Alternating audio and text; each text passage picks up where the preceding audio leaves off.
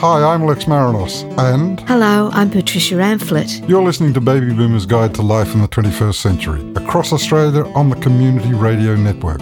Each week we chat with leading health, lifestyle, finance and fitness experts about how to get the most out of life as we age. Plus we talk with well-known and not so well-known Australians of all generations about the issues that affect them. So tune in and get connected. Stay connected. Welcome to Baby Boomers Guide to Life in the 21st Century with me, Lex Marinos, and Patricia Amphlett. How are you today? Very well, Patricia. Yourself? Very well too, and I'm really looking forward to our show today. Yeah, it's jam-packed with stuff of interest, as you would hope. Great people. Now, our first guest is Professor Jenny Hocking. Tell us what she's talking about. She's going to talk about what I consider, and maybe some of our listeners will too, the mighty Whitlam years. And it's 50 years since it came about. I know. And Jenny has been researching it and trying to get access to records and stuff like that, and get down nitty and gritty on the dismissal, and you'll hear how that's going. And then that will be discussed by people who weren't born when it happened. Maybe Meredith that's not was quite born. true. Meredith maybe. She might have been in kindergarten. Anyway, they've all tested negative, so they're allowed to go into Jeff's Cafe, which is still in the tent. But it's got lighting and air conditioning. It's lovely. And the important thing is, too, it's what they test when they come out that's all important. Yeah, that's entirely right. It's one thing going in there, but what have they picked up whilst they've been in there? Well, one of the concerns is that there are people in there selling negative tests. Is that right? Yeah, just so people can leave. That's not nice. That's awful. I know. And Nostalgia Town with an old mate of yours. I'll step down if you don't want me. And the other one is 4,003,221 years from now. Yeah. Judy Stone. Yeah, little Judy Stone. You and her would be very close, I would imagine. We are close, always have been. So gambling addiction happens to lots of people, too many people. David Tunnicliffe today will tell us about gambling addiction. And then we're stepping out. We're going to Brisbane with Mr. Silver Memories. Ah, what a lovely man he is. Gary Thorpe from 4MBS. Oh, it's going to be good. Let's get on with it. Okay, here we go. And looking very much forward to having a chat with our next guest, Jenny Hocking. Jenny is an award-winning Gough Whitlam biographer, widely published author, the inaugural Distinguished Whitlam Fellow at the Whitlam Institute, and Emeritus Professor at Monash University. Jenny famously won a 10-year campaign and a 4-year legal battle to have secret letters between the Governor-General, Sir John Kerr, and the Queen, released by the National Archives. The letters relate to Kerr's 1975 dismissal of the Whitlam government. Jenny's latest book, The Palace Letters, The Queen, the Governor-General, and the Plot to Dismiss Gough Whitlam, tells the story of this remarkable archival research journey and the impact of the letters on the history of the dismissal of the Whitlam government. It was published in November 2020 with a foreword by former Prime Minister Malcolm Turnbull and has been described as a political thriller, absorbing courtroom drama, and vital Australian history. Jenny, thanks for joining us on the show. Thanks for having me, Lex. And firstly, how would you characterise that 10-year journey? Well, it was both fascinating, extremely frustrating, very revealing, and in the end exhilarating because, of course, we have achieved what no other Commonwealth jurisdiction has, and that is to have the Queen's contemporary correspondence released against her wishes. And no other Commonwealth nation has been able to do that. Royal secrecy is a very real thing, and none of the royal documents can ever be seen without the Queen's permission. So it has been a landmark case, and in terms of what it's told us about the dismissal of the Whitlam government, it's been genuinely shocking. And I feel a great sense of gratitude to the legal team who worked with me for so long on a pro bono basis to bring those documents to public knowledge. It's our history. We should own our own history, and I'm delighted that we now do. Oh, I think we're all delighted. How much do you think is still hidden, and what was the extent of the redactions? Well, in those particular letters, which Kerr was writing, the Governor-General Sir John Kerr was writing with great regularity to the Queen in the months leading up to the dismissal of the Whitlam government. Sometimes he wrote 4 letters a day. I mean, he was utterly obsessed and a very disturbed man, particularly about Gough Whitlam's term in office. And Kerr always said that he consulted nobody else, that he acted alone, that this was his sole decision. And, of course, we now know that's completely untrue. So the release of the letters was a very important part of filling the gaps in that history. Because of the nature of the legal action, the High Court made it very clear that there should be no redactions. And so when the letters were finally released by the archives, I should say it cost the Australian taxpayer close to $2 million for the archives to unsuccessfully contest that. But when they were released, there were no redactions. There are, however, Patricia, many redactions from many, many other files in the archives that relate to Kerr's discussions with others, that relate in particular to other discussions in elsewhere with the Queen and with Buckingham Palace. And they're materials that I maintain should be released by the archives as a matter of course, and which they're still holding onto very tightly. Jenny, I remember the dismissal all too well, all too vividly. It seemed, obviously it was political and constitutional, but there also seemed to be a personal edge to it. It really seemed as though Sir John Kerr didn't like Gough Whitlam. Well, there's no doubt about that. He was, from the very first letter to the palace, it's extraordinary. He is undermining the government that has only just appointed him. Look, I think there is an element of a sense of who has the most power at that point, but I'm reluctant to reduce it to a sort of a question of two personalities.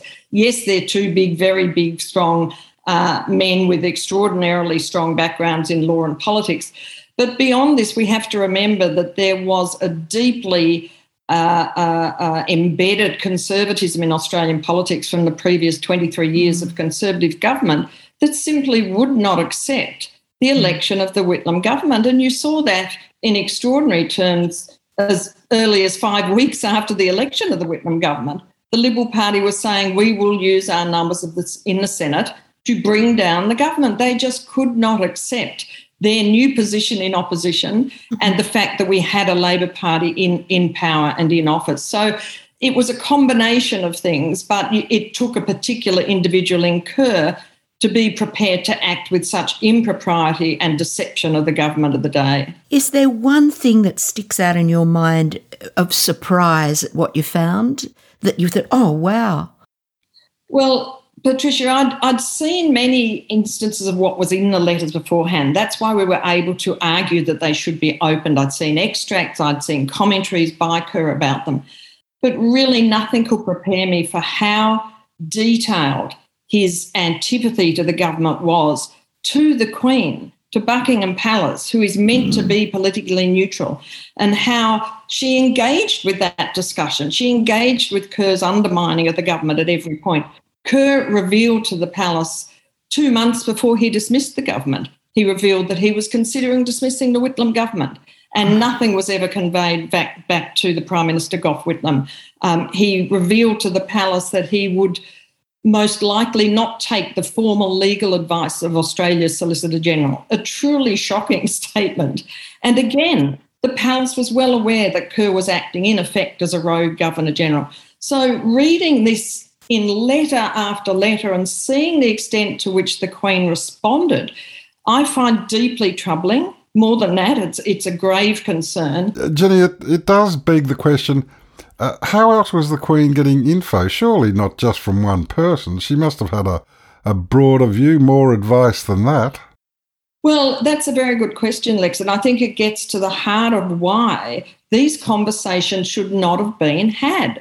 You know, Kerr was a deeply partial reporter, to say the least, and it's precisely why the Governor-General does not take advice from the Queen's private secretary, as he clearly was. He takes advice from his former legal advisors and his constitutional advisors. That is the Prime Minister of the day, the head of elected government, and the Australian Solicitor General. Now, Their advice was totally different, of course, from that Kerr was assuming and passing on to the palace.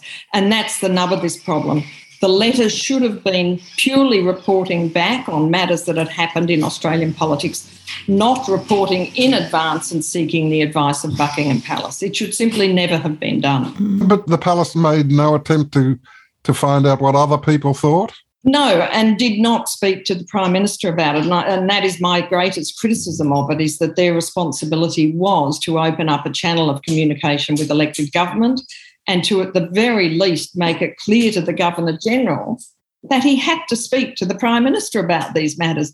Kerr made it very clear to the palace and to the Queen that he was, in his own words, remaining silent to the Prime Minister. Now, that is preposterous. A Governor-General cannot remain silent to their Prime Minister. So, yes, they should have drawn a line around it and said, no, we're not going there. You speak to your Prime Minister. But they did not. It is 50 years at the end of this year since the election of Gough Whitlam, and I know Lex and I were quite involved with its time and all the great things that went before the election. I know we all have opinions. How do you think the best thing that happened to Australia after Gough Whitlam came to power? Well, there are so many things we can talk about, but it was a transformative moment, absolutely no doubt about that. We had for the first time the introduction of universal health care with what was then Medibank and is now Medicare. We had free tertiary education, which is just extraordinary, and the numbers of so many families that had never been able to send children to university were deeply affected by that. Women in particular, who traditionally their brothers may go to university, but the family was not in a position to also send their daughters. So many women returned to university in middle age to get a degree. We saw Indigenous affairs, for example, become based on a notion of self-determination and not that old Menzian notion of quasi-assimilation. But we also had, really vast immediate changes. For example, it's often forgotten that there were young men of the age of 20 who'd been conscripted to serve in the war in Vietnam, and by then a deeply unpopular war, who refused to go and were in fact in jail. And the first step that the Whitlam government made was to release those young men from jail and to stop the prosecutions that were awaiting hundreds of others. And, of course, at the age of 20, back then when Whitlam came in, you didn't have the vote. I mean, young people today probably wouldn't know that the voting age was 21, not 18. And again, there were so many electoral reforms. So, look, on so many levels, this really did transform Australia and it modernised Australia. And it's not too much to say that that's the impact of the Whitlam government. And it remains today. Those reforms were lasting reforms. And we tend to take them for granted now, like Medicare, but they would not have come about except for the Whitlam government. On a personal level, all of the things you mentioned were fantastic achievements, but for me, there was also an overnight journey from cultural cringe to cultural pride. The support for the arts was fantastic, and it became possible for someone like me to contemplate a career in the arts. Yeah, the arts was one of the most dynamic and heartfelt changes. I think you saw that too in the expectation of change and support for Australian arts and Australian performing arts and so on, with a number of artists, including Patricia, who were involved in the It's Time campaign. It's a wonderful thing to see so many. I grew up at that time. I could see familiar faces from television and other, personalities there singing in this sort of wonderful anthem for change. And it was just marvellous, but it did indicate how stultified the arts community felt, particularly towards the end of the post-Menzies period. And I think it's because not only was Australian production not valued, I mean, there was no doubt about that, but also there was a very strong sense of ministerial control over arts grants. Now, that resonates with certain things in our recent history, but, that Whitlam always was very strong on these things must be at arm's length. We must value merit and not a ministerial decision, and it just transformed the arts dramatically. We went from a cultural desert to one where we could hold our heads high and be absolutely proud to say we're Australian. Look at us. Look what we can do. It was so big. It was. It was a wonderful, I look back often because of the work I do at that period and at the policy speech. And what strikes me is that even though they hadn't been in office for 23 years, there was such optimism throughout the policy speech. Whitlam had this great belief that we could, as a people, achieve a better place and a better society, and that the best way to do that was through government, through Parliament. And it's really full of positive possibilities for the future, and I think people took that on board with great excitement. Jenny, I know we can't undo the past, but from your research, have we learned anything? Have we learned that this could never happen again? Oh, Lex, I'd love to say that. But no, unfortunately, I would say the opposite. This is the frightening thing, is that everybody would have said beforehand, oh, that could never have happened. A Governor-General could never dismiss a government that has the majority in the House of Representatives. Their arcane notion of reserve powers doesn't even exist anymore. But, of course, it was found to have existed purely because Sir John Kerr used those powers. The real argument at the time was, is there even such a thing as a reserve vice-regal power in the day of democratic parliament? Now, unfortunately, that means, if anything, that sense of reserve powers has been strengthened by the mere fact that Kerr used them. So my great concern is that, yes, the circumstances do remain constitutionally possible. It's possible for a Governor-General to remove a Prime Minister who retains a majority in the House of Representatives and replace them with the party that lost the previous election. And that's what happened in 1975. And unless we move to be a republic and redo those powers, that's where it remains. Jenny, at the moment, we're all striving for a voice, Indigenous First Nations voice in Parliament. Whitlam's Aboriginal Affairs policy was quite unbelievable at the time. Can you tell us more about that and how it felt? It was a moment of big change in Indigenous policy, really fundamental change. Previously, starting with Menzies but continuing right through to the McMahon government, there was really very little action in that space that so desperately was calling out for action in Indigenous affairs. And there had been, a series of escalating demands that the very particular needs for Indigenous people and land rights ought to be recognised and ought to be at least developed, or that process begun, always falling on deaf ears in the 60s and into the early 70s. And even though the Commonwealth had gained that power to make laws in relation to Indigenous peoples in 1967 in the referendum, the famous referendum that year, really the government had failed to pick up any of the possibilities that now attached to them because of that successful referendum. And this was something Whitlam felt very strongly about.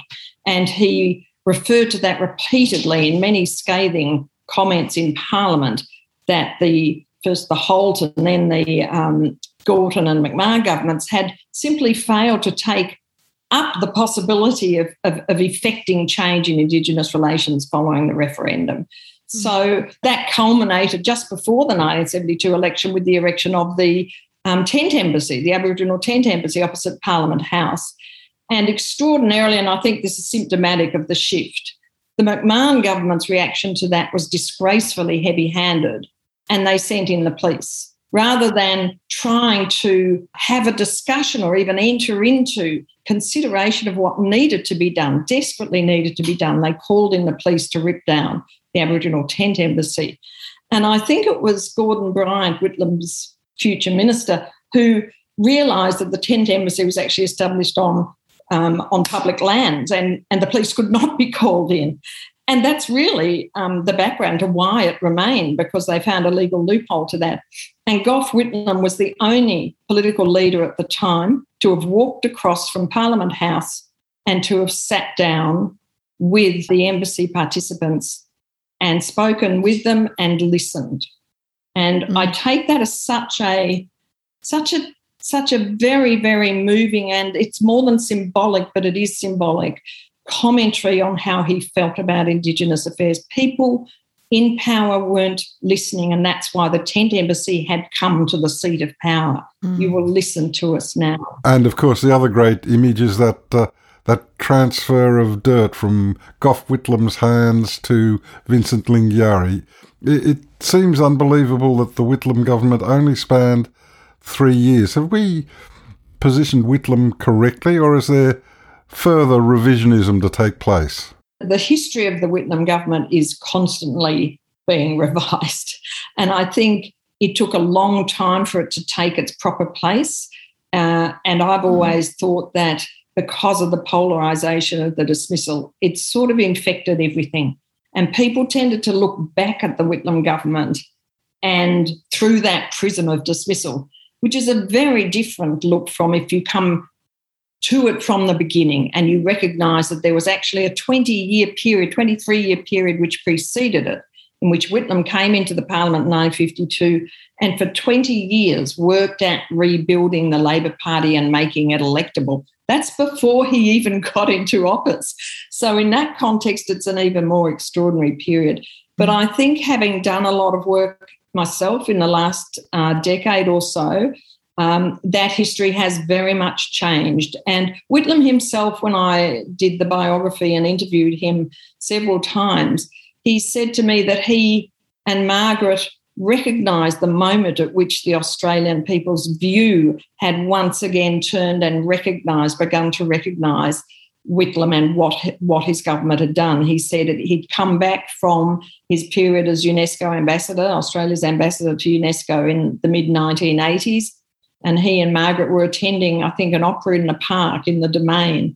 And he said as they walked up, members of the crowd stood up and cheered. And he said he really felt that things had changed and that he was recognised as a political figure.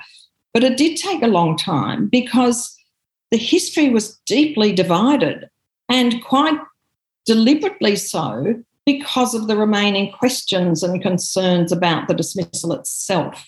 And I think it's taken really until the last decade that we've started to acknowledge what an exceptional government it was, and how remarkable it was that Whitlam won 2 elections and yet was still dismissed, but also what a remarkable legacy he has left. Jenny, please remind us of the name of your most recent book. The Palace Letters. Yes. The Queen, the Governor-General, and the plot to dismiss Gough Whitlam. And Patricia, I should say that we do hope there will be a documentary film about that travail through the courts and based on the book. So watch this space. We certainly will. Jenny, thanks so much for joining us. I'm reluctant to say it's time and we must finish, but thanks very much. Thanks so much, and goodbye. Thanks very much. I've enjoyed it. Thank you. Bye, everyone. Many thanks, Jenny. See you soon. Bye-bye. Bye-bye. And now it's time to have a cuppa in Jeff's Cafe, where people of different ages talk about the theme and interview of the day. And welcome once again to Jeff's Cafe, where we're going to talk about that interview that we've just heard with Professor Jenny Hocking about the Whitlam legacy. And joining us are Meredith Bergman, who's a good friend of the program, joining us from Sydney, Lockie, our audio editor extraordinaire, and Laurellen from Echuca with us again. Thanks so much for joining us. We're going to have this intergenerational chat. Meredith is a boomer, Lockie is Gen Y, and Laurellen is Gen X. Now, sorry to pipe in real quick, Jeff. Gen Z. Gen Z. Oh, you're a Gen Zer. Yep. A Zoomer. Even younger. A Zoomer. Wonderful. So Laurellen and Lockie, it's only Meredith and I who were even alive when Whitlam was elected in 1972. We're the only people who remember what it was like before. But it's all in history for you. Laurellen, what does it mean for you, the 3 years of Whitlam before you were even born? Yeah, it's a very good question. This has been a fascinating topic for me. I'm not an overly political person, so I quite enjoyed hearing about the Whitlam government. And I didn't realise that the coalition had been in for 20 plus years before that.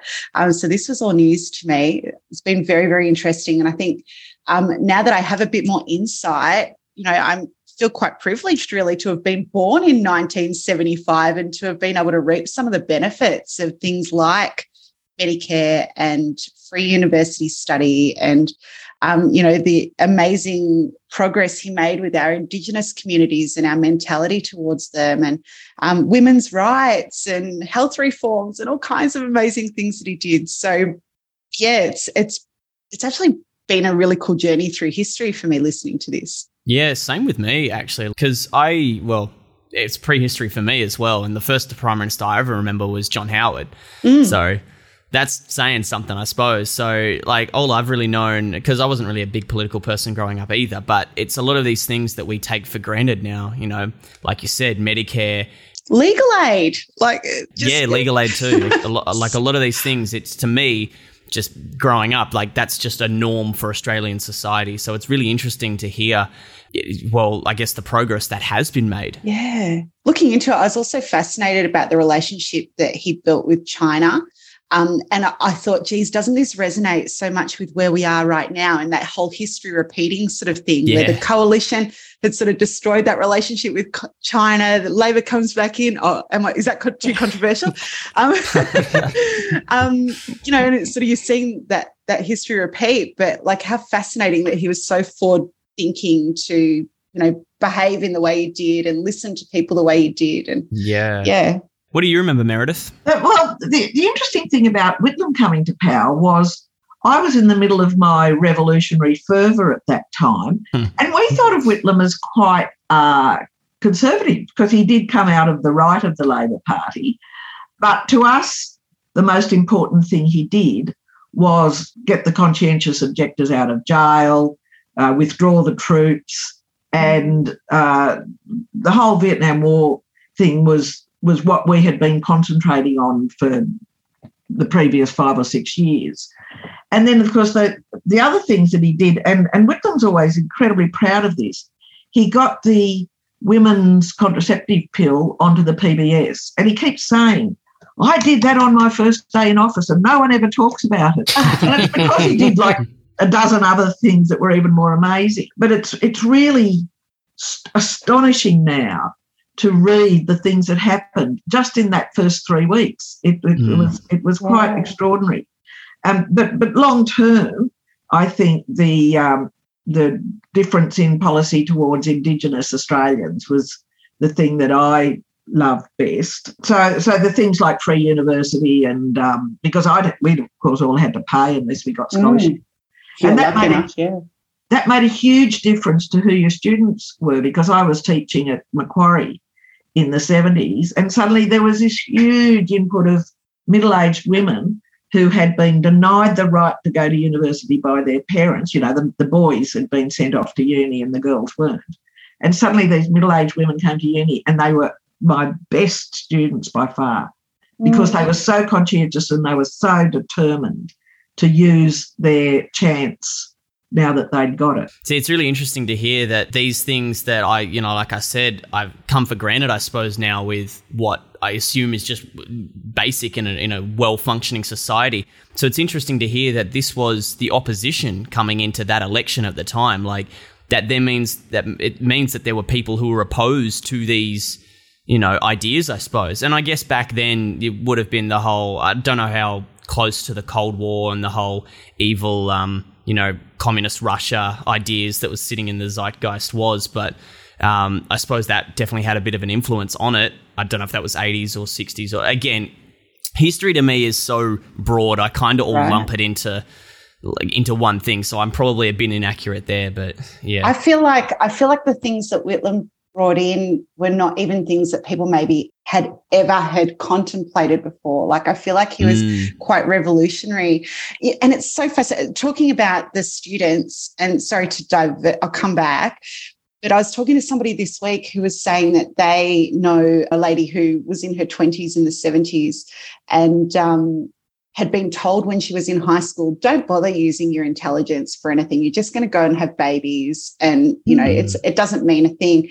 And then after Whitlam came in and enabled people to be able to go to university for free, she did. And now she's one of the most renowned cancer scientists that are out there, just power mind. And it's his reform that enabled that, which I think is really cool. Yeah. I was talking to my my in-laws about Whitlam this week, and they had nothing good to say about him. So they were like, he was a good for nothing. He didn't do anything for this, country, blah, blah, blah. And I think, he had that such a short period of time that, I love that this book's coming out because he could easily be forgotten, really, for the things that he did in such a short period of time, couldn't he? Because wasn't he only in for one term, I believe? Not even. He won 2 terms because there was another election in 74 that he was forced to an election because of the way that the Senate was behaving.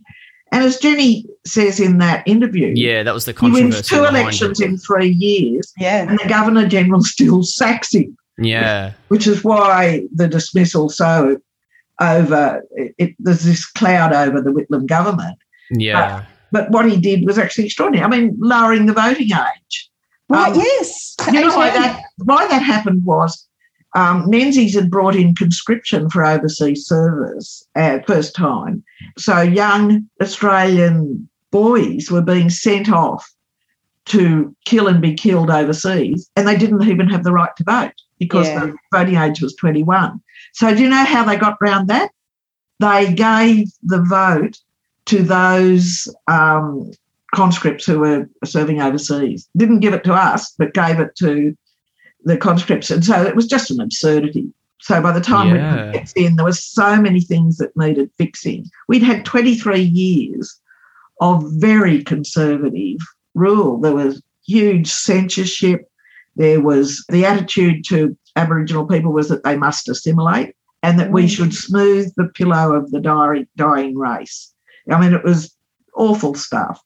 And the attitude to women was terrible. Look, I can remember it. It was, but most of all, it was boring. It was a very, very stultifying time.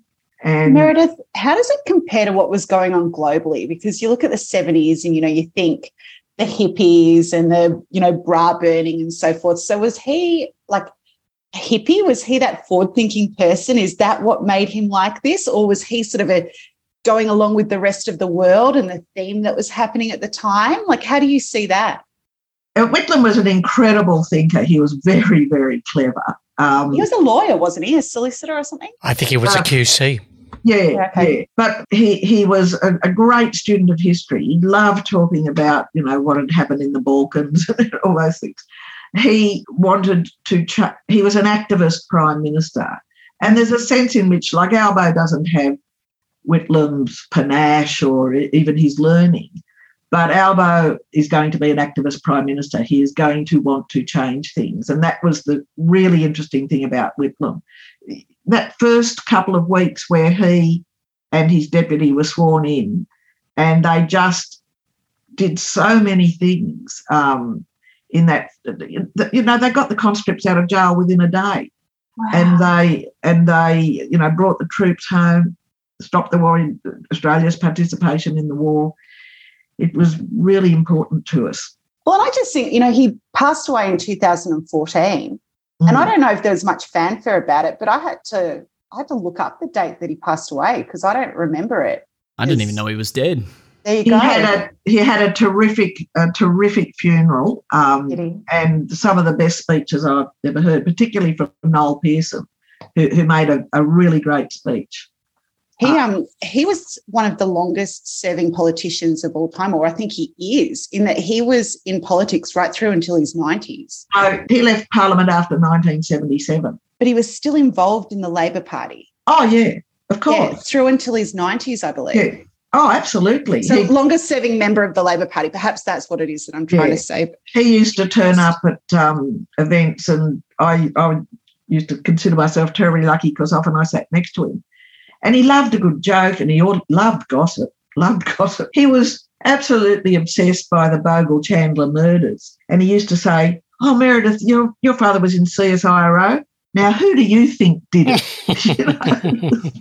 A very funny man. I read somebody say he was the most paradoxical of all the prime ministers in the last half of the 20th century. I thought that was just such a bold statement. So cool. He spent a long time reforming the Labor Party and working out what policies the Labor Party should have. He also had an excellent front bench. He had really clever people on there, people like Lionel Murphy and Kep Enderby and even Paul Keating was in there and was a minister just towards the end. Do you think the values that he put into the Labor Party when he was in power kind of stay true today with the Labor Party? A lot of what he wanted to do was make it more open and more understandable and more transparent. Yeah. There had been a lot of ways in which the inner workings of the Labor Party were pretty opaque, and you really didn't know what was going on. And he tried to make it much more public and much more open. And that was a really good reform. Do you see it hold true to today, though? Yeah. Okay. The Labor Party, unlike some of the smaller parties, the policy is made at an open forum that the press are invited to, and the Labor Party is as transparent as any of the parties. Much more than the Greens, who used to have closed conferences for many years, wouldn't let the media in. I think aren't most of the things where they discuss policy. Again, I'm relatively new to the whole idea of politics, so I only started researching just how politics works in general, I suppose, from the most recent election. And so I think a lot of discussions and stuff are live streamed now as well. So you can tune into, looking at how actual laws are being passed and stuff in real time, or even if not in real time, you can look at the documents and stuff that they're passing online, as instantaneously as Parliament's very open now. Yeah, well, I suppose a lot more than it was. Even just televising Parliament was one of the Whitlam innovations. Yeah. I wrote a list of all of the things that I could find about him, and I was just blown away. So homeless welfare payments, welfare benefits. I remember Mum always talking about family benefits when I was a kid. So clearly he started that. Legal aid, Medicare, Aboriginal land rights, China relations, National Film and Television School, National Gallery, overseas aid, financial aid to government schools, the voting age lowered to 18, grants for local government for floods and urban renewal and leisure and tourism and so forth, community health services, regional hospitals. He's the one who made Advance Australia Fair instead of God Save the Queen. Oh, cool. No fault divorces, the family court, eliminating racial discrimination. And that wasn't everything. That was just a page worth of stuff. Amazing. It blows your head off, really. And as was said in the interview with Jenny, his refreshing attitude towards the arts was so important. Lex Marinos was talking about how just his support of drama and theatre and film. I think he actually even appeared in one of the films. Wow. He was incredibly supportive of the arts. And I love that story where he rocked up and people applauded him, and I just thought that was wonderful. Yeah, I mean, it's interesting that, Lockie, you didn't even know that he had died, because there was a huge outpouring of grief, really, when he died. When was it, 2014? Yeah, I was only 15, so... Oh, you're forgiven for... Yeah. Well, we didn't learn about prime ministers in school anyway. It's they don't teach us about how politics works, upper, lower house, etc. They didn't teach us, because I know in America they make you memorize every president, whereas I went to high school in America, and you have to pass American history to be able to get into year 12. Wow. Whereas here, I just remember, bits of we'll learn a little bit of Aboriginal history, and then a little bit of World War II history, and then, the Bushrangers. It's all the Bushrangers. Yeah. Ned Kelly. Explorers. It's all scattered, and it's nothing. I don't retain anything of interest that, you don't see in pop culture. Whereas now I hear names here and there of old prime ministers, Bob Hawke, Paul Keating, Gough Whitlam. See, that's probably all I could name from. Did you know about Robert Menzies? Oh, I had heard Menzies before as well. Because he's our longest serving Prime Minister. Oh, it's not John Howard? No. Oh, okay. See, this is what I'm talking about.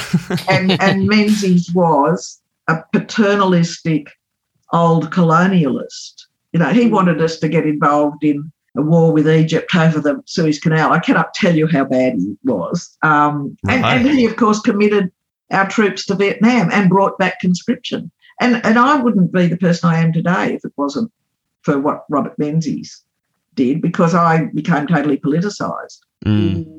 through the Vietnam War issue. Well, I'd like to pipe up and just remind us that one of the things that the Whitlam government introduced was community radio, which is very important for this show because we are broadcast into community radio stations around Australia, and it's how my interest in broadcasting began in the mid-70s.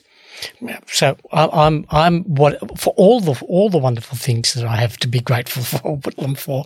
One of them is affecting me still to this day, and that's the introduction of community radio to this country. So he had terrific ministers who had spent the last 20 years thinking, when we get into power, we'll do this, this, and this, and then they eventually get there and they do it all in 3 years. Well, we haven't really got 3 years. We've only got a limited amount of time for Jeff's Cafe, but I'd like to thank you very much for joining us in this discussion on the Whitlam legacy, 50 years after the election of the Whitlam government in 1972.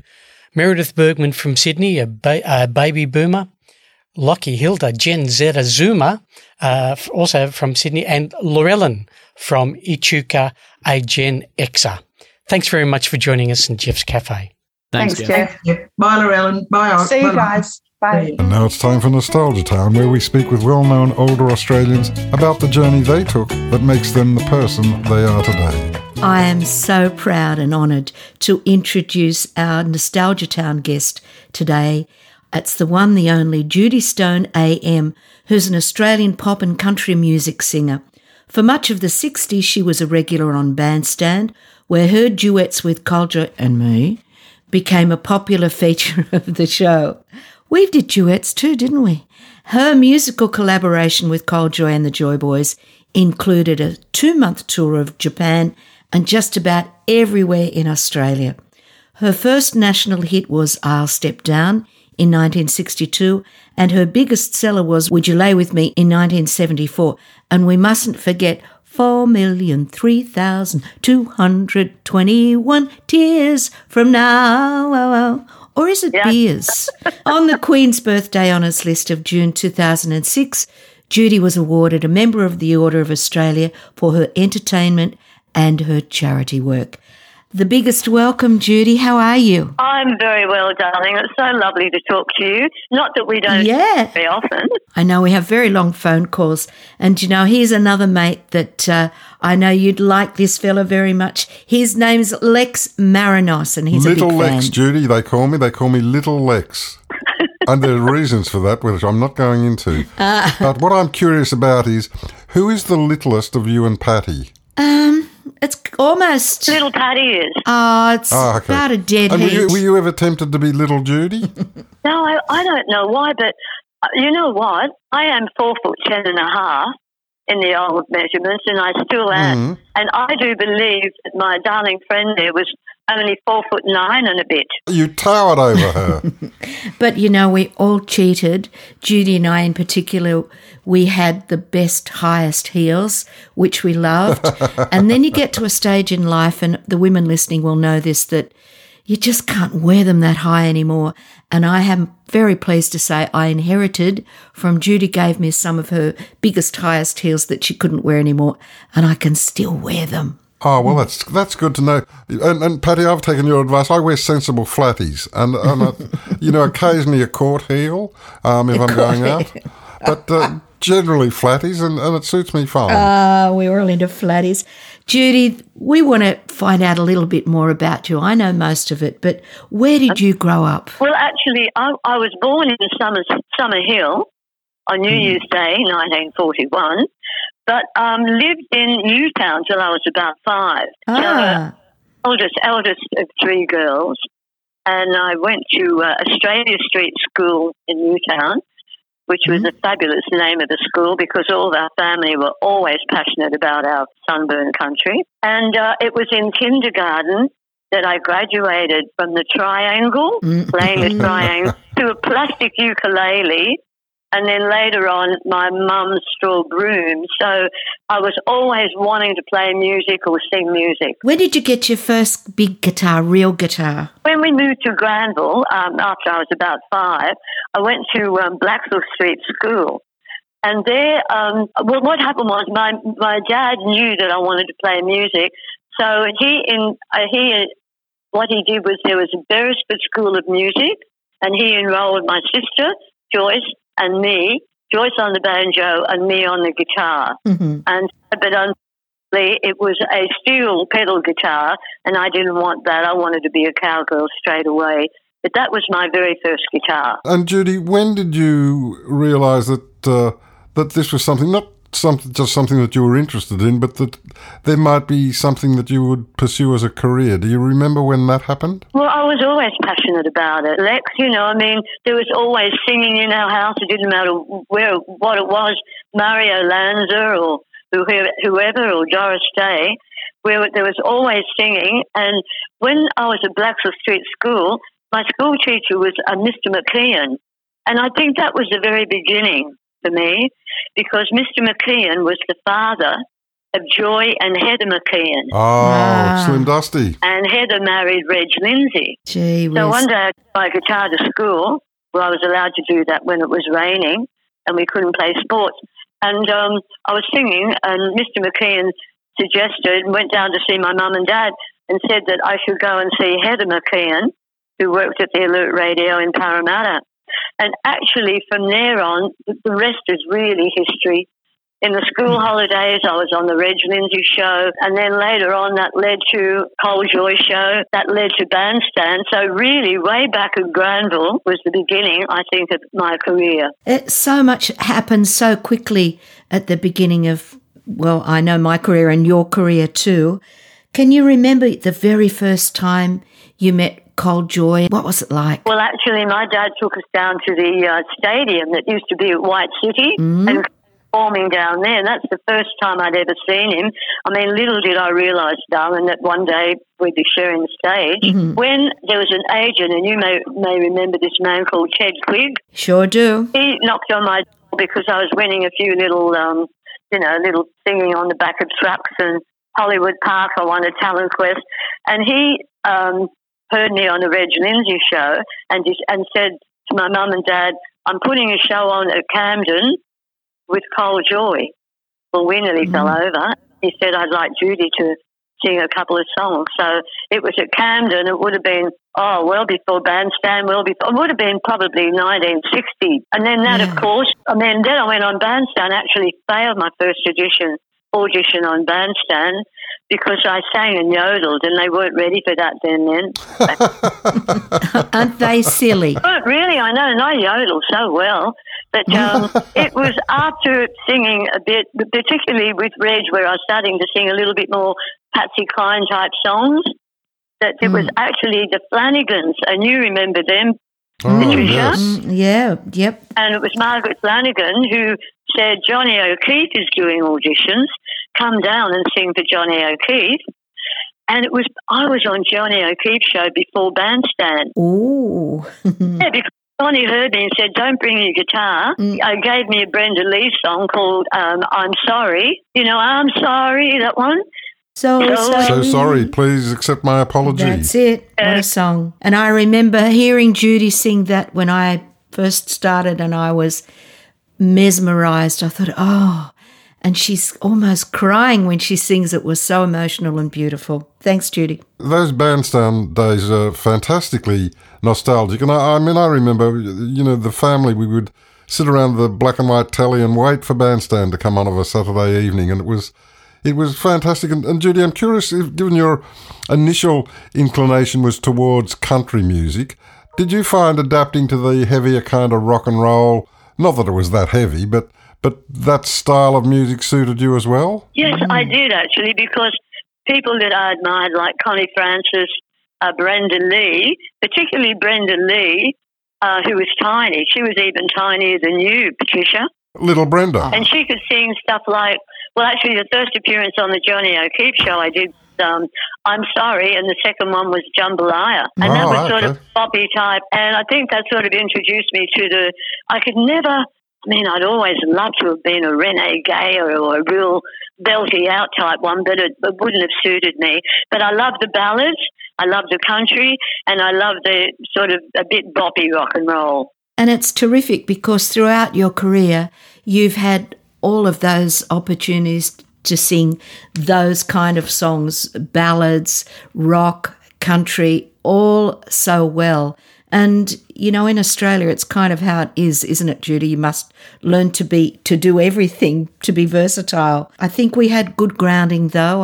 I don't want to take words out of your mouth, Judy, but how lucky were we to have toured as often as we did with great musicians, Cole always at the helm, and terrific audiences, culminating in probably one of the best tours for Australian performers. Was Long Way to the Top. Did you love doing that too? Yes, I did. But you know what, getting back to Cole, what I learned from the Cole Joy days was that you just didn't get up there and sing, that you had to relate to the audience and you had to be an entertainer. And that was something that I took with me that I learned from Colin. The audience have to feel that you're one of them, which you are, but you bring up little things that they be aware of. And Cole was doing that, wasn't he? Oh, he was great. A great storyteller. But you know what? Getting back to what you said about Long Way to the Top, because you know that we always had to, it was very rough on the road in the early days, wasn't it? You know, we'd have to iron our clothes and do our makeup, but Long Way to the Top, that's what I thought, now this is what real famous people do. Remember we had the dresser that would take our clothes and hang them up in the truck? That's right. In our dressing room. We thought that was fabulous, didn't we? 5-star accommodation. Very nice. Now look, that's enough of this. I don't mean to be controversial, but I do have to introduce a serious note into this, and I'm reliably informed, Judy, that when little Patty came along, there was a great rivalry between you two, and that she was notoriously difficult and a prima donna, and she threw things in the dressing room. And even at 14, Patricia, she was notoriously difficult to work with, and that's remained the case, I have to say. And she was just behaved appallingly. That's what I've heard. Listen here, Your Honour, I have this once and for all. Little Patricia, when we were doing Long Way to the Top, I sat up with her and she taught me how to knit. How groovy is that? Without dropping a stitch. One pearl, one plain. And a few rules were broken too, that a particular small person, me, did quite a bit of cooking in accommodation that wasn't meant to be cooked in. Oh, see, these are the road stories that just don't get told. But the funny thing about it, in the early days, the Joy Boys and that may have wanted to get thrown out at sometimes because they were up late. I thought we were going to get thrown out of one of the top hotels because that little lady that used was ideal. Could she cook up a storm? But I think some of the flavours, like maybe a curry, might have given it away. You could, I mean, but wow, it was. Could smell it in the next town. The tools with her cooking tools and saucepans and oh dear. But you know what? Yeah, and she notoriously got stuck into the strawberry flavouring, didn't she? The cordial, the raspberry cordial. I've heard Patricia used to knock it over like going out of style. Judy, would you like to tell them, I know I instigated it, but would you like to tell the listeners the story of us being 3 very game young women when we missed the bus into town in Canberra? Our accommodation was an hour out of Canberra, and we thought, we've got to get in and buy some food because we've got the night off and I'll cook. And we had no way of getting there. So what did we do, Judy? Oh, listen, hang on. You've got me now for a second. We didn't barbecue it, did we? No, we hitched a ride with a truck driver. Oh, come on. I know we were called the Truckee Babes. Well, it was. We missed the bus and what will we do? And I thought, do you know, I always think that truck drivers are fabulous and incredibly helpful. Yeah. Of course, we had the candelabra. Yep. And that was afterwards, but we did hitch a ride in a truck to get to Canberra. And then after, I know these are silly stories, but they mean a lot to us. Towards the end of the tour, the truck drivers and that particular lot of crew, of whom there were many, didn't get to eat with us, and we really thought the world of them. So we invited them to eat with us, and we set up a candelabra, etc. And we bought beautiful wine for them and treated them like the kings that we thought they were. So they were the truckies that we looked after as well. On our dressing room door, because we used to share, there was the Truckee Babes.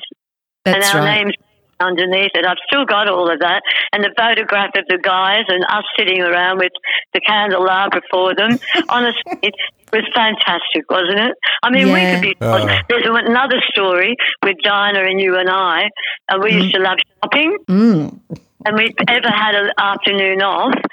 We got early, we would go shopping, and then after we did that, we had to go back and do a radio program. And the guy said, "And what do you do when you have a bit of time?" I said, "Well, you know that we're alcoholic shoppers." I meant to say shopaholics. And he I said believed us. Well, I mean, I thought, well, there we go. We're into the rock and roll. We're up there now in the rock and roll fame with all the blokes. Rock and roll lifestyle, absolutely. And I believe you used to share an aspirin. Oh, an aspirin. We're big on the aspirins, of course. No, do you know, I'm thrilled to say that we had pretty clean living when we were on the road, and we missed out on the drug scene and the bad heavy drinking scene. I think we were very fortunate, don't you, Judy?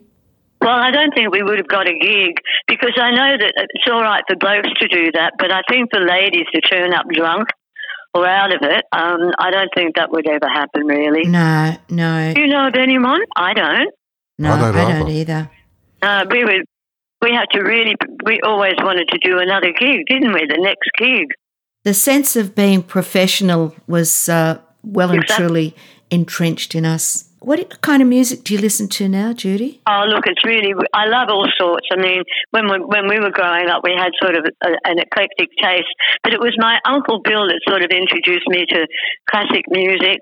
And we didn't have a lot of money. We lived in a housing commission, and he would take us girls to see the ballet, a bit of, not so much the opera, that would have been a bit heavy, but classical music now, for about the last 20 years, or even a bit longer, particularly as I've had a bit of illness, that has been really my saviour. I absolutely, whether it's Yo-Yo Ma on the cello, or whether it's, just listening to Dame Joan Sutherland doing a duet with Marilyn Horne, it just absolutely enriches my life beyond my wildest dreams. It's funny how we change, as we get older, our Catholic broader tastes come into being. And indeed our Protestant ones as well. Apart from, obviously, music, what other influences did you have growing up? Did you go to the movies a lot? Did you watch a lot of TV? Did you read? What else did you do? Growing up? No, all my life was in show business from about the age of 11 or 12. And that's why Patty, Patricia, you'd know this. There was no time to join the tennis club. No. Our whole lives, and you were only 14. I mean, it just revolved around going on tours and working. And our show business family, that's all we had, really. If we were lucky to the movies, we did a few times, actually, with Renee Gayer and you and I. We went to the movies and Dinah. But I had absolutely no social life growing up at all. I can say the same. And that's why it's so important for me now. I remember when I had to retire, and which is a little bit sad. If you feel the time's up, you think that's it. But when you're forced to, it's a bit of a shock, because your whole life just evolved around the next gig, the tours, your piano player, working out the band, and all of a sudden you're not doing anything. And that was a shock to me. Yeah. Hey, Judy, I know that one of your most favourite hobbies, and I know you're very, very good at it, is playing mahjong. Oh, listen, I played at least 3 times a week. I'd play it more if I could. But I'm very excited now, because a group of girls that I played for, they decided, played with, they thought they might go on to, something else. And so I thought, well, that's no good. So I ended up teaching nearly all my street in Kent Gardens how to play mahjong.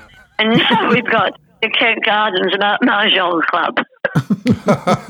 That's very important. We have a mantra, a little thing we say on our show, which, as we're all maturing and retiring, etc., it's get connected and stay connected. And that's obviously what you've done. I know you have a wonderful family, 2 other beautiful sisters. And a brother-in-law. That's right. Yeah, honestly, a very close family. That's good. And you've got your mahjong, and life's pretty good, isn't it, in retirement? It is really. I mean, I've got to be honest with you. I was going, after I retired, I was going past and I saw a croquet club up here at Nelson Bay. And I thought, oh, that sounds interesting. So I drove around and I saw the group of ladies playing it and the men, and I thought I'll have a go at that. Now, I loved that for 2 years until my arthritis got a bit bad. But because of that, I met a group of people, and because of them, I learned how to play mahjong. I learned how to do bonsai.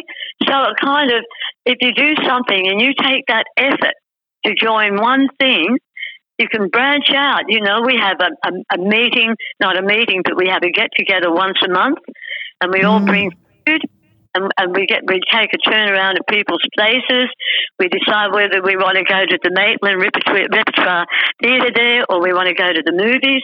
You have to have a social outlet. Well, you've just inspired a whole lot more listeners, Judy. I hope you realise that.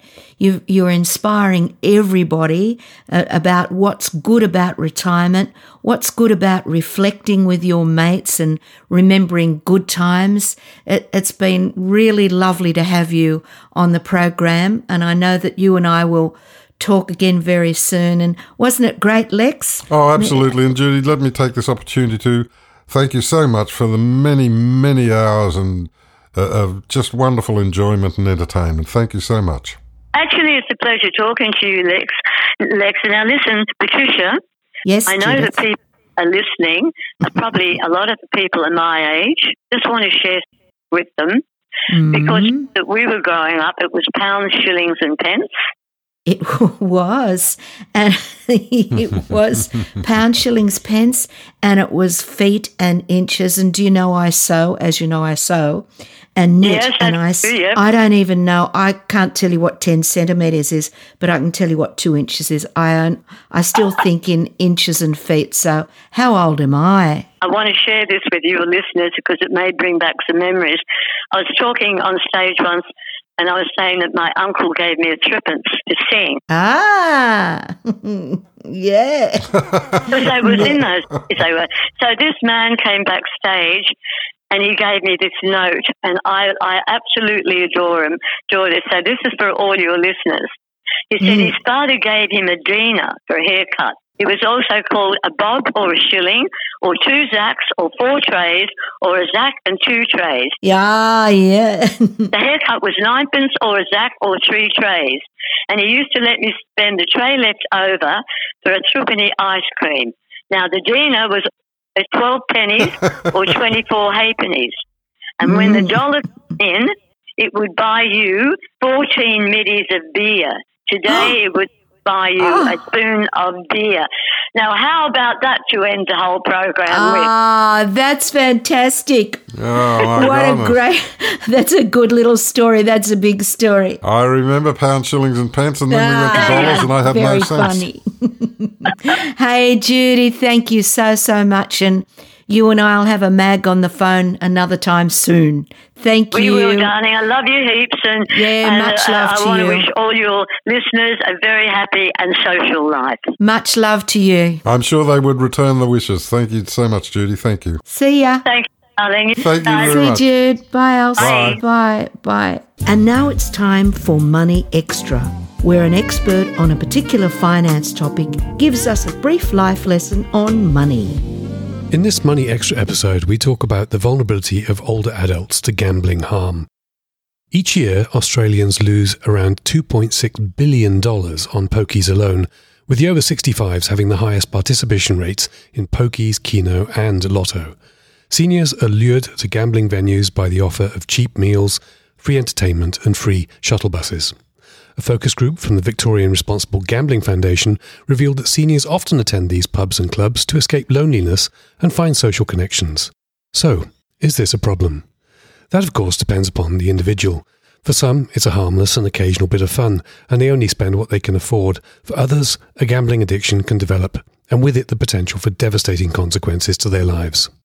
Dr. Charles Livingston, a gambling researcher at Monash University, says that stressful life situations, such as social isolation, financial hardship, mental health and other stressors, can lead to addictive gambling. That addiction can then aggravate those pre-existing concerns. How can you tell if you're at risk? If you can't stop thinking about gambling, are spending increasing time and money on it, or you're spending money that's needed for household necessities to finance gambling, then you need to consider seeking help. If you or someone you care about is at risk, support can be found at gamblinghelponline.org.au. This has been David Tunnicliffe for Baby Boomers Guide, Money Extra. And now it's time for Steppin' Out, where we speak with older people from around Australia, showcasing their communities and community radio stations, and telling us why you might want to visit sometime. Today we're stepping out to Brisbane to meet Gary Thorpe, OAM, who's the General Manager of 4MBS Classic FM and has been since 1989. He was in fact a founder of the community radio station which launched way back in 1979. As well as 4MBS, Gary runs a nostalgia station, Silver Memories, and I can't wait to hear about that. Silver Memories brings music to aged communities and plays a role in addressing social isolation. Gary was awarded a Pro Bono Impact 25 Award in 2022 for Silver Memories and a Churchill Fellowship in 2011 to research the use of music in the management of dementia. Hi, Gary. Hello, Patricia. Hello, Nick. Gary, you've been involved in community radio for more than 4 decades. How have things changed in that time at 4MBS? Well, when we started, Patricia, we had LPs. So we had 2 turntables and a reel-to-reel tape recorder, and that was it. And we had about 30 or 40 volunteers, and most of us had full-time jobs. So we would start our radio station at 6 a.m, close it at 9 and then go off to work and then come back and rev it up again at 6 p.m. and go through to midnight. So, but now, 43 years later, of course, there's a lot of digital aspects involved. There's we still have CDs here, and we've got about 350 volunteers, and we're 24 hour a day, every day sort of thing. So a lot of changes, but the thing that has stayed the same is the passion that we have. I'm probably as excited about 4MBS and what we do now as when we started 43 years ago. So I suppose that's a major achievement in itself. Gary, I know Patricia's very keen to hear some more about Silver Memories, but can we just stay with MBS for a moment? Because I'm aware that there's a network of MBS or fine music stations throughout Australia. Do you have much connection with the other, with 2MBS FM, with 3MBS FM? Is there much trade between the various stations? Lex, we're pretty much independent and self-sustaining. We contribute to a program on the Community Radio Network, which goes to air on Sundays, where we put up concerts that each station has recorded. It's called Fine Music Live, so they're live concerts. So we all contribute to that on a rotational basis. We're on the phone to each other fairly regularly because we've all got the same ideals and the same aims to bring classical music to everyone, make it accessible. So we do talk regularly. Before COVID, we used to get together at each radio station about every 3 or 4 months or so and talk over various ideas and that sort of thing. But I'd have to say that as a network, we're a fairly loose alliance. Yeah, I understand. Yeah. Your station is well known to classical music lovers in Queensland, but please tell us more about your offshoot, Silver Memories. What is it and how is the music distributed? Yes, Patricia, Silver Memories has been around for about 15 years now. It started basically because our next door neighbour had a stroke and she ended up in an aged care home. We used to visit her, and after about almost 6 months, we really noticed that she was fading and withdrawing. And it was because at that time there was very little sort of to engage her in the aged care home. She was bedridden in bed, and she wasn't a big fan of television, wasn't interested in sport or whatever. So I got talking to her, and she said her mind was back to when she was young and being courted by her husband, who she lost in the Second World War at the fall of Singapore. So her mind was back in the late 1930s, early 1940s. So I thought, if we start a radio station that plays music from the 1930s, 40s and 50s, that would interest her and engage her. And as it turned out, it did. So we started distributing the radio service by putting the programs, 24-hour-a-day programs out on a sub-carrier frequency of our FM signal. There was no FM frequency available in Brisbane, and the last one that was auctioned off by the federal authorities for about $50 million. So, oh dear, we didn't have a spare 50 mil. We didn't have a spare 50,000. Anyway, we decided to put a room in our facility here and build a little studio and start broadcasting nostalgia music. And then after a while, there was some attention by the local print media. An article was published, and in the Courier Mail, and we got calls from all over the state and calls from interstate saying, can we hear this service? So we realised we needed to be able to do more than just transmit just to Brisbane. So by that time, we had a good team of volunteer announcers, and we were really getting a lot of calls from aged care homes saying our residents would love this. So I had a chat at a function that I was at to a philanthropist called Tim Fairfax. He's a wonderful philanthropist, he and his wife and his family. They're all terrific supporters of social issues and the arts in particular. So Tim said, what do you need to get this? And I, in a throwaway line, said, it'd be great if we had a satellite service so we can get all over Australia. And he said, give me a call tomorrow. And he funded the satellite. Oh, wow, fantastic. Wow. So it's available anywhere in Australia via satellite. It's in just on 200 aged care homes now, and they put it through to the rooms in their TV sets. So they can bring it up on the TV on a dedicated channel. And then it occurred to us that if we're going through a TV, it'd be nice if we had some images. So at the moment, we provide about 5,000 images on a memory stick, and they plug it into a little media player and they come up on the TV screen. So sometimes the images might be about great music stars of the past. Never know, you might be in there, Patricia, in your younger days. I think we've got a photo of you. It comes up on the screen of great Aussie stars. And also images of botanic gardens and countrysides and lovely photos of some of the kitchen appliances from the past. And it just brings back sort of memories, particularly when some of the younger staff in aged care walk in and look at the picture and say, what on earth is that?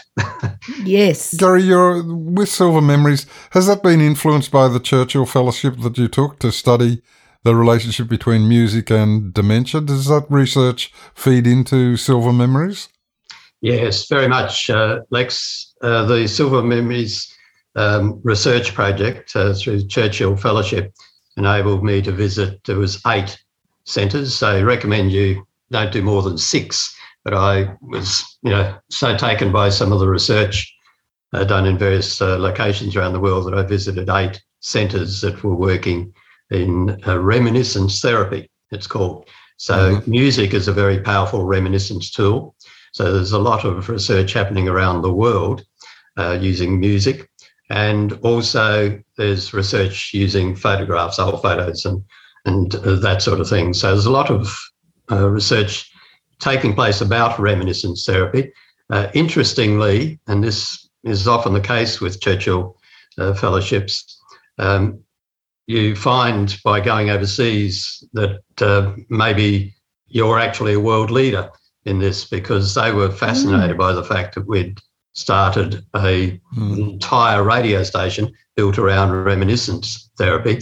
So they said, amazing, you're actually doing what we're researching to see if it will work.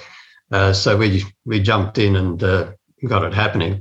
And the Churchill Fellowship also enabled me, Lex, to make some really good contacts with researchers. And if something pops up that they think I'd be interested in, they send me a link to a research paper or things like that. So it's constantly evolving. And it's interesting you mentioned the Churchill Fellowship, because they've actually now got a scheme where we can apply for some funds to help further the outcomes of the research project. So I'm busily working on that at the moment to try and get some funds to help upgrade an app. We've got a Silver Memories app. We're terribly modern. We've got a Silver Memories app now. Get you with you and your app. Yeah, exactly. And that was a very steep learning curve, I could tell you. It's compatible for iPads because we want the images to be big enough for people to see them. Of course. But now every second person says, can I get it on my iPhone? So we're looking at making it compatible for smaller devices so they can access fantastic the service. Oh, Gary, there's so much going on in your life. It's marvellous. Please tell us about the 4MBS Festival of Classics, because I think you've been running that since 1994. I think that'll be right. Yeah, 29 years. So it's the 30th year next year. Wow. Yeah, so it started in 1994, just in the local area around where the radio station is located. It's in the south side of Brisbane, Coorparoo. And I saw that the Brisbane City Council were offering grants for some local festivals. So I applied and we got it, and then we had to put on a festival because I had the money to do it. But it was only $2,000, but 29 years ago, that was reasonable. Oh, word. So we put on half a dozen concerts in one weekend with symphony orchestra, choirs, chamber musicians, solo pianists, a bit of opera, and everything sold out. So we thought, well, we'll have to do it again next year. And we've been doing that every year now for 29 years. It's got bigger and bigger. We regularly have 25 or 30 concerts over about 3 weeks, sometimes about 600 musicians in the various ensembles. So it's massive. And are these concerts that you record, or do you broadcast them as well? Yeah, we do. Yeah, we record them and put them up on the satellite when we can. Yeah. The interesting thing about the Festival of Classics is that we only use local performers. Yes, of course. It's just Queenslanders. It's designed as a platform for professional and emerging performers. And it's turned out to be a really good stepping stone for performers who maybe can't, because they're unknown, can't get a job with the opera company or the symphony orchestra. Yeah. So we're sort of like a staging post for them. So we give them the chance to be a soloist in a concerto with a symphony orchestra. Wow. Now that's a wonderful opportunity, which they just wouldn't be able to walk through the door of the Queensland Symphony Orchestra and say, can I play the Beethoven violin concerto with the orchestra? Just not going to happen. So we provide them the opportunity to do that. We've had some really wonderful success stories. There's a beautiful soprano called Jessica Pratt. Now, one of my staff is a former opera singer from the UK, and she taught Jessica, and she came to me and said, I think we should give Jessica a chance in the festival. And we were doing a Mozart festival that year, so about 30 concerts of Mozart. So we got her to sing the Queen of the Night aria from Mozart's opera, The Magic Flute. It's the most difficult aria in all of opera. Yeah. And the thinking is that Mozart didn't like sopranos, so he wrote this extraordinarily difficult aria for them to torture them, in other words. And she sang this, and the audience were on their feet, standing ovation. How beautiful. The orchestra gave her an ovation, and she had this huge beaming smile. We filmed the concert. It's glorious. And within about 5 years, we also gave her a role in a cut-down version of another Mozart opera that we put on as well. And within about 5 years, she had her debut at Covent Garden in London as a lead singer in some operas, and she just had her Metropolitan Opera New York debut 3 years ago now. Oh, congratulations. That's fantastic. Yeah. So we give them a go. We take a risk on them, and we say, go for it. And if it works for you, fantastic. So that's what our festival's basically about. Now, somewhere you seem to be indefatigable, Gary. Somewhere in there's a Shakespeare festival as well. Yes, indeed. What are you doing? What's going on? What are you doing? I hated Shakespeare when I was at high school. I thought it was boring as anything. But a few years ago, probably about 17, 18 years ago, as part of what we do in providing employment to local performers, we started commissioning plays from local playwrights and getting a local actor to act it out. So when we did the Mozart year, that same year as young Jessica Pratt performed for us, I thought it'd be a good idea to do the play Amadeus. It's about Mozart and, Academy Award-winning movie, and it was a play originally.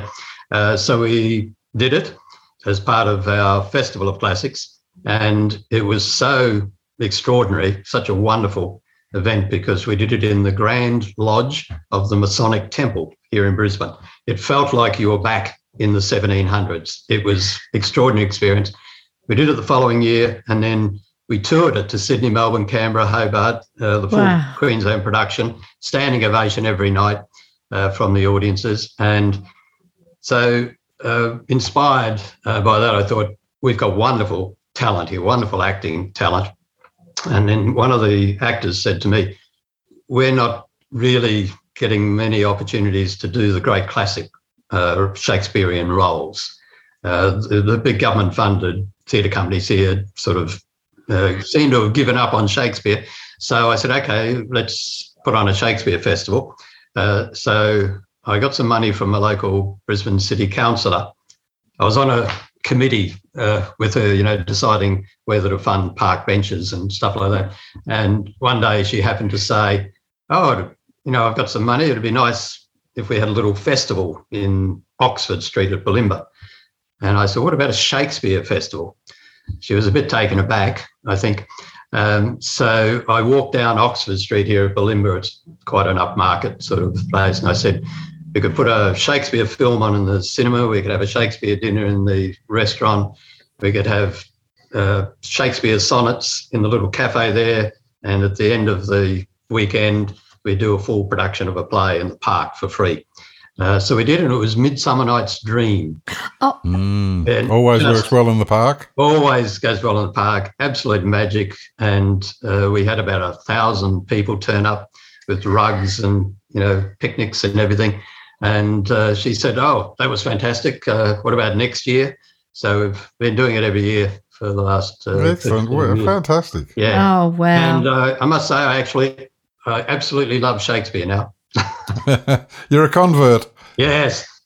And again, we've had some terrific success. The fellow that we appointed as the artistic director, because he knew his Shakespeare, was appointed as an artist in residence at the Royal Albert Hall in London 2 years ago. Ooh. Oh, wow. Excellent. Yeah. And he's done some work with the Globe Theatre in London as well, and toured around with some Shakespeare there.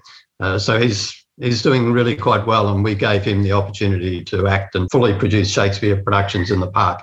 They're fantastic fun, Lex. They just... I know. They are, absolutely. Oh, gosh. There's the Shakespeare Festival, Silver Memories. It just goes on and on.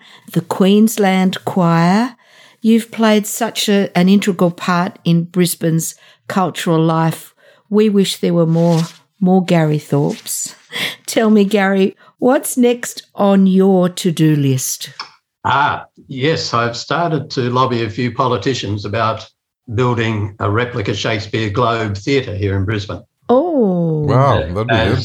As an education centre, a cultural centre, an employment centre for actors. So they would, do guided tours, that sort of thing, put on full productions. Wouldn't just be Shakespeare, you could do all sorts of things in there. But we'd make it a 21st century Globe Theatre. So instead of a thatched roof, we'd have solar panels on the roof to run the theatre. Mm-hmm. And we'd film everything, stream it all around the country to schools and drama schools and that sort of thing.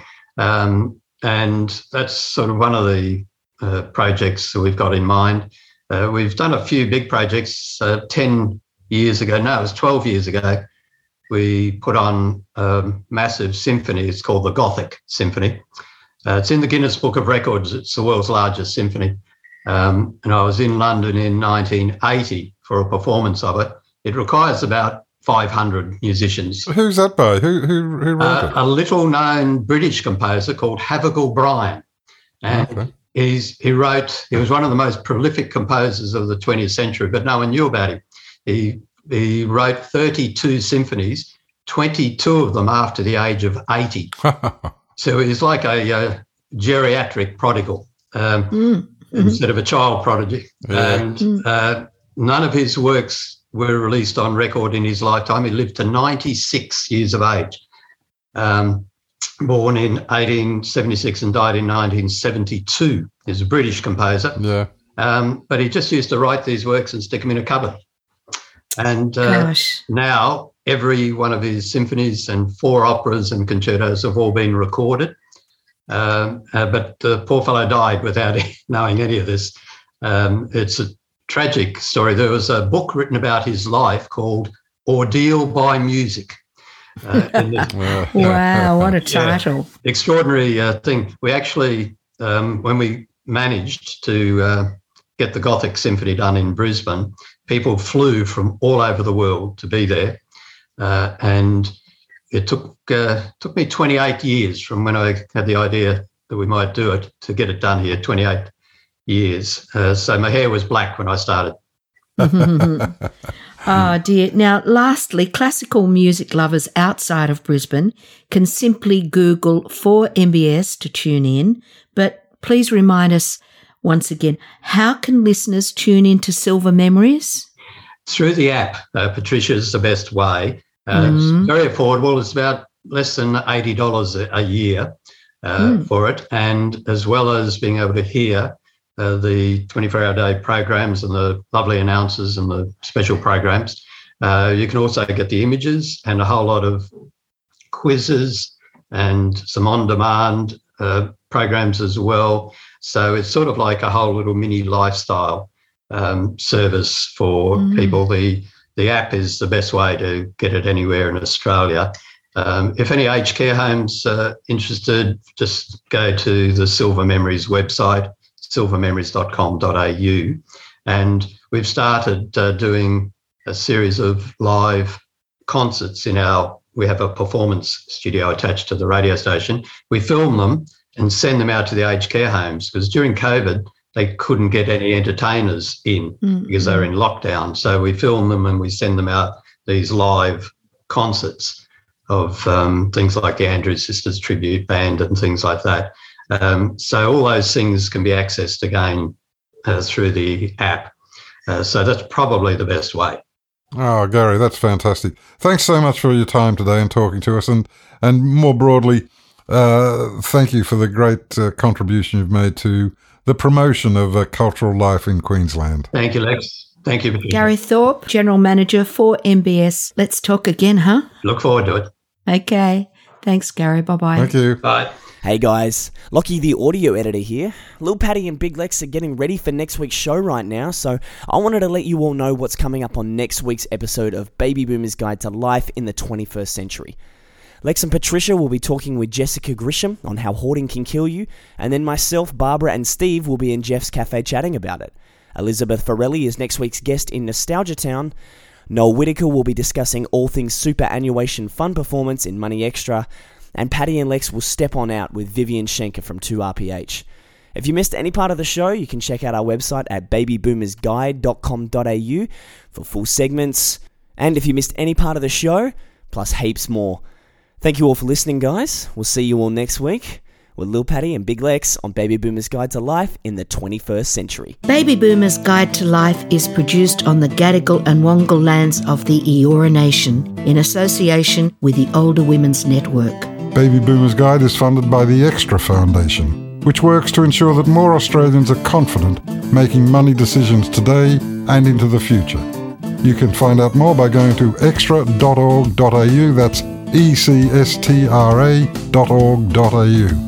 And don't forget, if you've missed any episodes, catch up on your favourite podcast app and online at babyboomersguide.com.au. Plus, you can join the conversation and have your say on our Baby Boomers Guide to Life Facebook page. Your Baby Boomers Guide to Life hosts are senior influencers of the year, Patricia Little Paddy Amphlett and me, Big Lex Marinos. Get connected and stay connected.